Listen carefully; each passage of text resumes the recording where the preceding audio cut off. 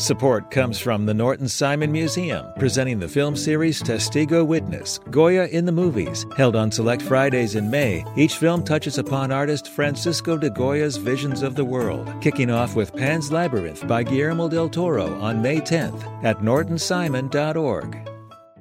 Support for LAist comes from Pasadena Water and Power. Every individual's actions matter in preserving resources. Join the ripple effect to build a more resilient water future. Learn more about water programs, workshops, and ways to save at pwpweb.com/the ripple effect.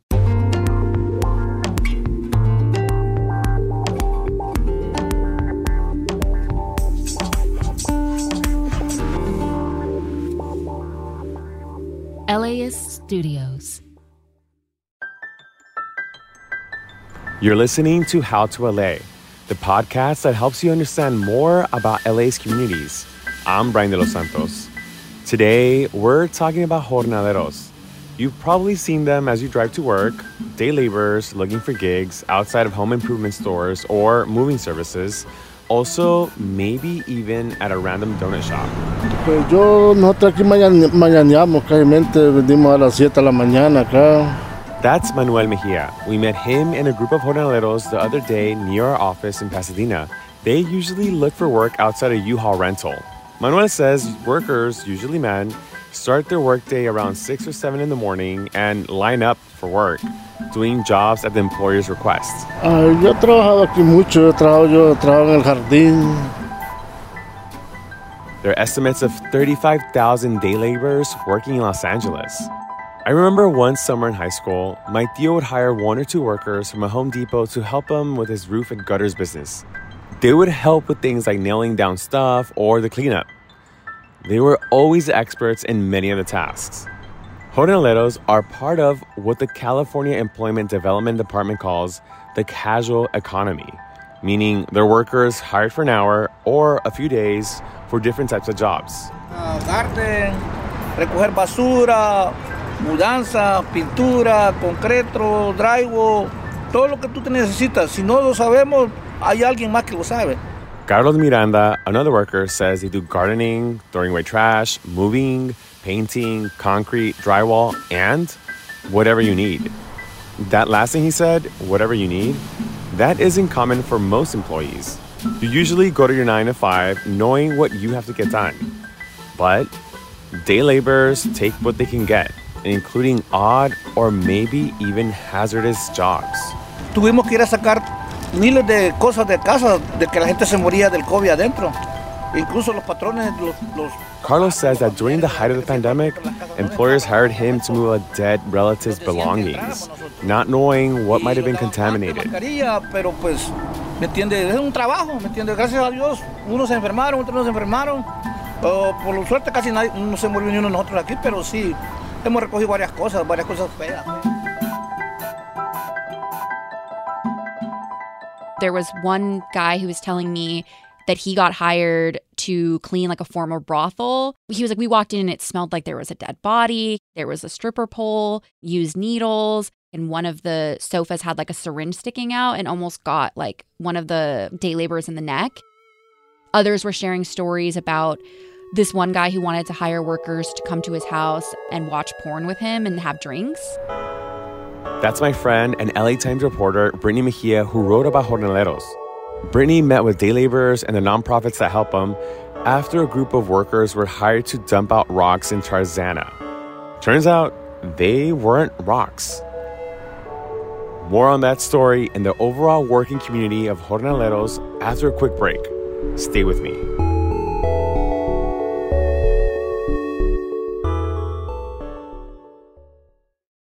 Support for LAist comes from Latino Theater Company at the Los Angeles Theater Center, presenting the world premiere of Mix Mix, The Filipino Adventures of a German-Jewish Boy by Boni B. Alvarez. Inspired by true events from the life of Ralph Price. After escaping Nazi Germany, a newfound tropical refuge in the Philippines is upended when Japan invades the islands. On stage through June 16th. Tickets and information at latinotheaterco.org. Support for LAist comes from the Norton Simon Museum, presenting the film series Testigo Witness, Goya in the Movies, held on select Fridays in May. Each film touches upon Spanish artist Francisco de Goya's visions of the world, including Pan's Labyrinth by Guillermo del Toro and The Discreet Charm of the Bourgeoisie by Luis Buñuel. Screenings are at 4:30 p.m. on 4 consecutive Fridays starting May 10th. More information at nortonsimon.org. Hey there, you're listening to How to LA. We're talking to LA Times reporter Brittany Mejia about her recent story on day laborers and the often challenging tasks they're asked to do.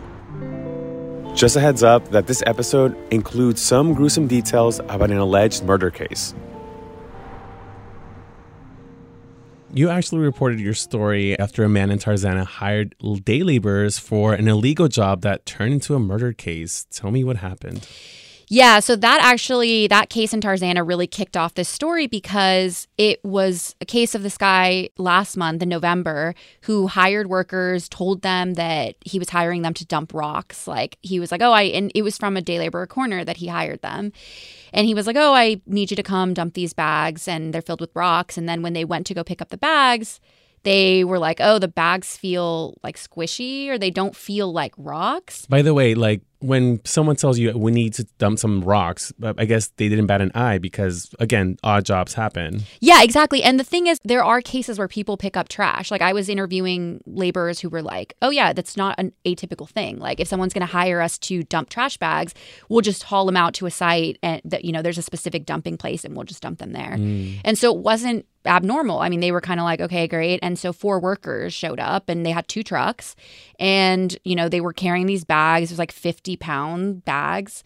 And they were just like, it doesn't feel like rocks. Like this feels like something else. I think the guy paid like $500 and they, left and they like went a block away and they ended up opening one of the bags.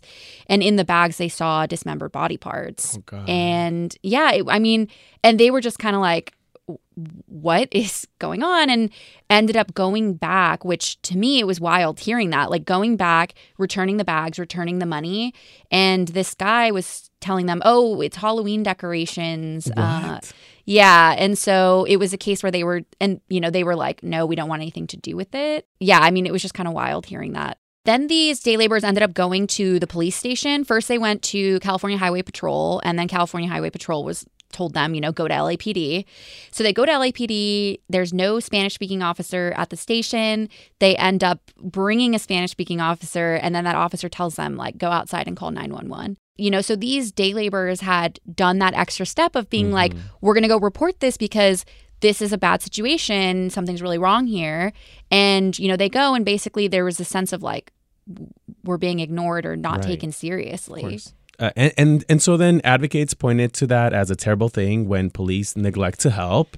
Can you talk about what you heard and the impact of this on the, I guess you can say, the jornalero community? Yeah, I mean, that I think was such a big sticking point for people when I was interviewing them because they were just like, in their mind also police, how police react to jornaleros, even when they're doing their day-to-day job or if they're on street corners, there's a lot of kind of, in their mind, policing of them and policing of like the sense of like, if you're loitering in this area, so they were just like, there's a lot of, overzealous enforcement of that. But then they're like, but then when we go to complain or when we go to report something, we're not taken seriously.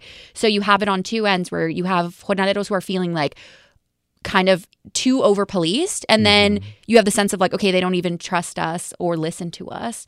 And so that was one of the big things I kept hearing when I was out, reporting this story was a lot of people saying like, what are other day laborers supposed to think? Like, if something like this happens, like, what is the motivation to go to the police?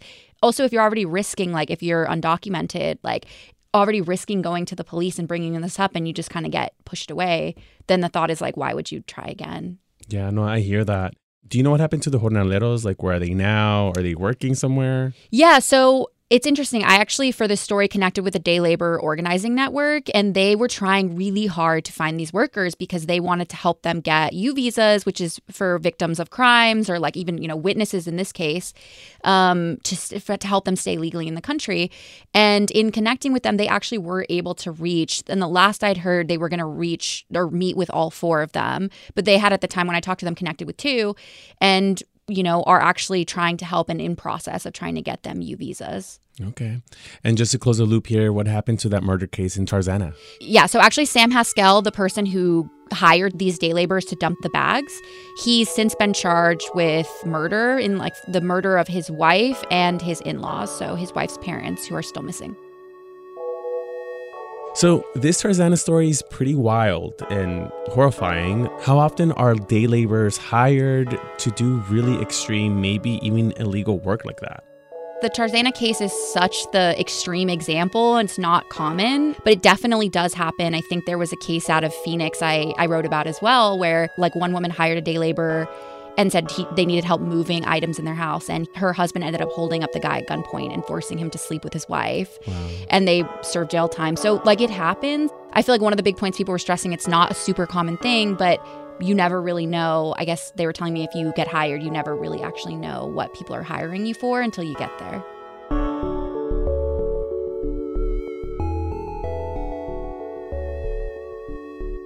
So I want to pause and reiterate that every worker in California has rights, no matter immigration status, country of origin, or primary language. Some folks don't know that, including jornaleros. Talk about how employers have preyed on day laborers who might not be able to advocate for themselves. What are some of the other things that are not odd jobs that people do to them? Yeah, so in reporting this story, it was interesting because when I was going to a Home Depot in Monrovia, I was connecting with workers who had been cheated out of wages. One guy was telling me he had spent several hours painting a house, and at the end of it, as they were nearing the finish time, the person that hired them was like, oh, there's a drop of paint on the window, and just refused to pay them anything. Mm-hmm. And someone else who had cut plants and wasn't told very clearly by the employer what they were supposed to be doing.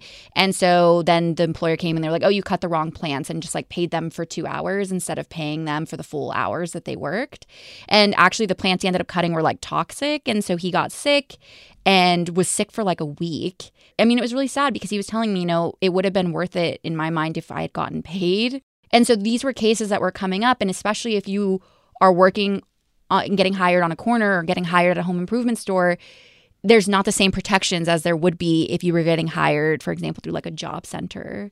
Right. And what are some of the wages that these folks earn?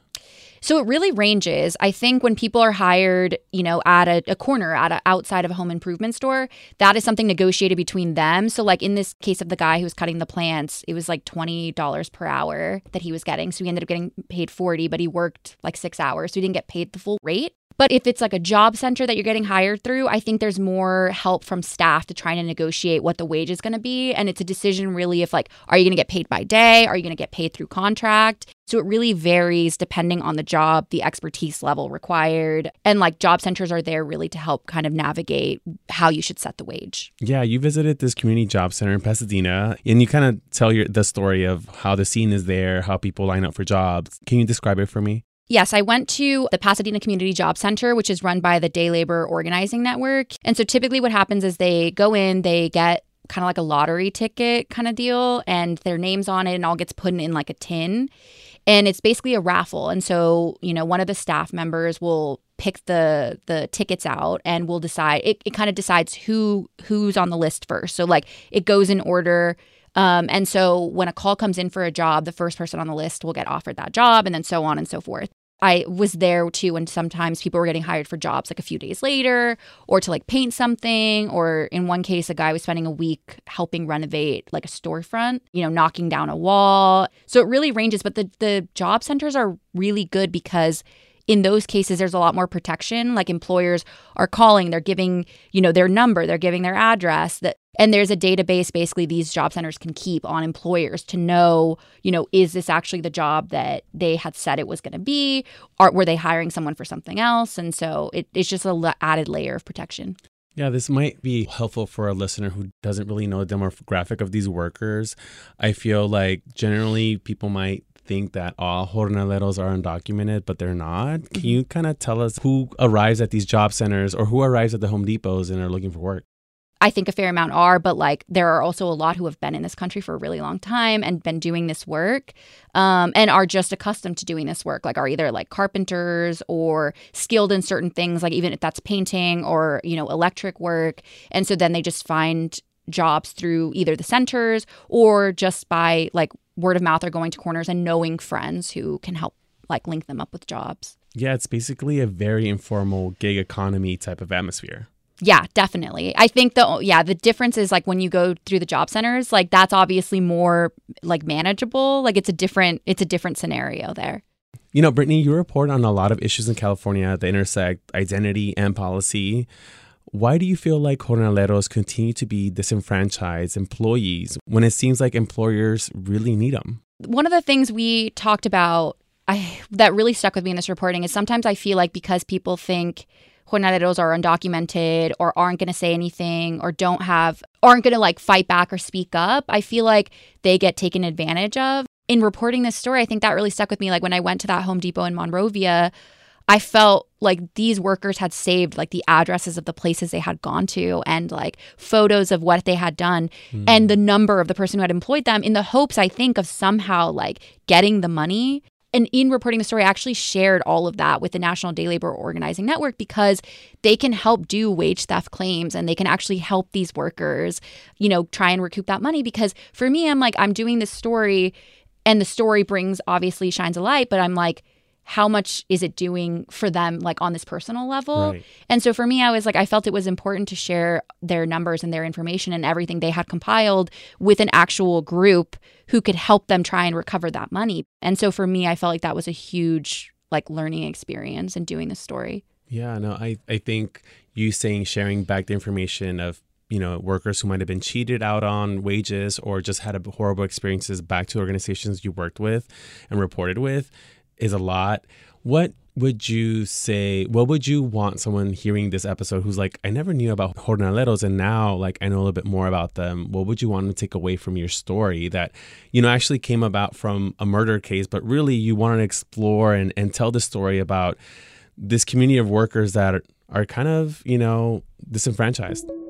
Yeah, I think the big thing I would want people to take away and think about is that these workers matter and the work that they do is important and it's valuable. Like, I feel like, I don't know that sometimes I feel like they're just written off, but I think they have a lot of expertise in different things, whether that's painting or roofing work or demolition work. Which is really hard, by the way. Yeah, exactly. Like, we don't have that skill level or expertise. And I feel like there needs to be more of a value placed on what these workers do. It's like placing value on like what these workers do and recognizing like the importance of what they do. And I just would hope that more people would think about that, like when they're hiring these workers, and also that more people would go hire these workers, like go to these job centers. Like, you know, there's job centers scattered around Southern California. It's not hard to find them. And I feel like just calling them, and if you have a job, just thinking, okay, yeah, actually I could use someone and they need that day's work. Maybe next time I go hang up new frames in my house, I get a jornalero to help me out because I also can't get the frames right on my wall. Yeah, exactly. Yeah. Brittany, thank you so much for your time. Thanks so much for having me. That was Brittany Mejia. You can find more of her reporting on LA Times. That is all we have for you today. Tomorrow, we are back with part 3 of our mutual aid series. We'll be taking a deeper dive into temporary housing in the homelessness crisis. Oh, and if you're listening on NPR One, do me a favor and hit the subscribe button. That way, you'll be able to listen to us every weekday. Thanks. Catch you back here mañana. This episode was produced by Megan Botel and Tony Morales. Our other team members include Victoria Alejandro, Monica Bushman, Evan Jacoby, and Erica Washington. Support for this podcast is made possible by Gordon and Donna Crawford, who believe that quality journalism makes Los Angeles a better place to live. The LAist Spring Super Sweeps is happening now. You can win amazing prizes while supporting your source for local fact-based journalism. One lucky grand prize winner will get to choose a brand new Lexus or $25,000 in cash. Other prizes include an electric bike from Juice Bikes and $1,000 gas gift cards. Your donation of $60 gets you one entry to win, and the more you give, the more entries you get. Donate now at LAist.com/sweeps.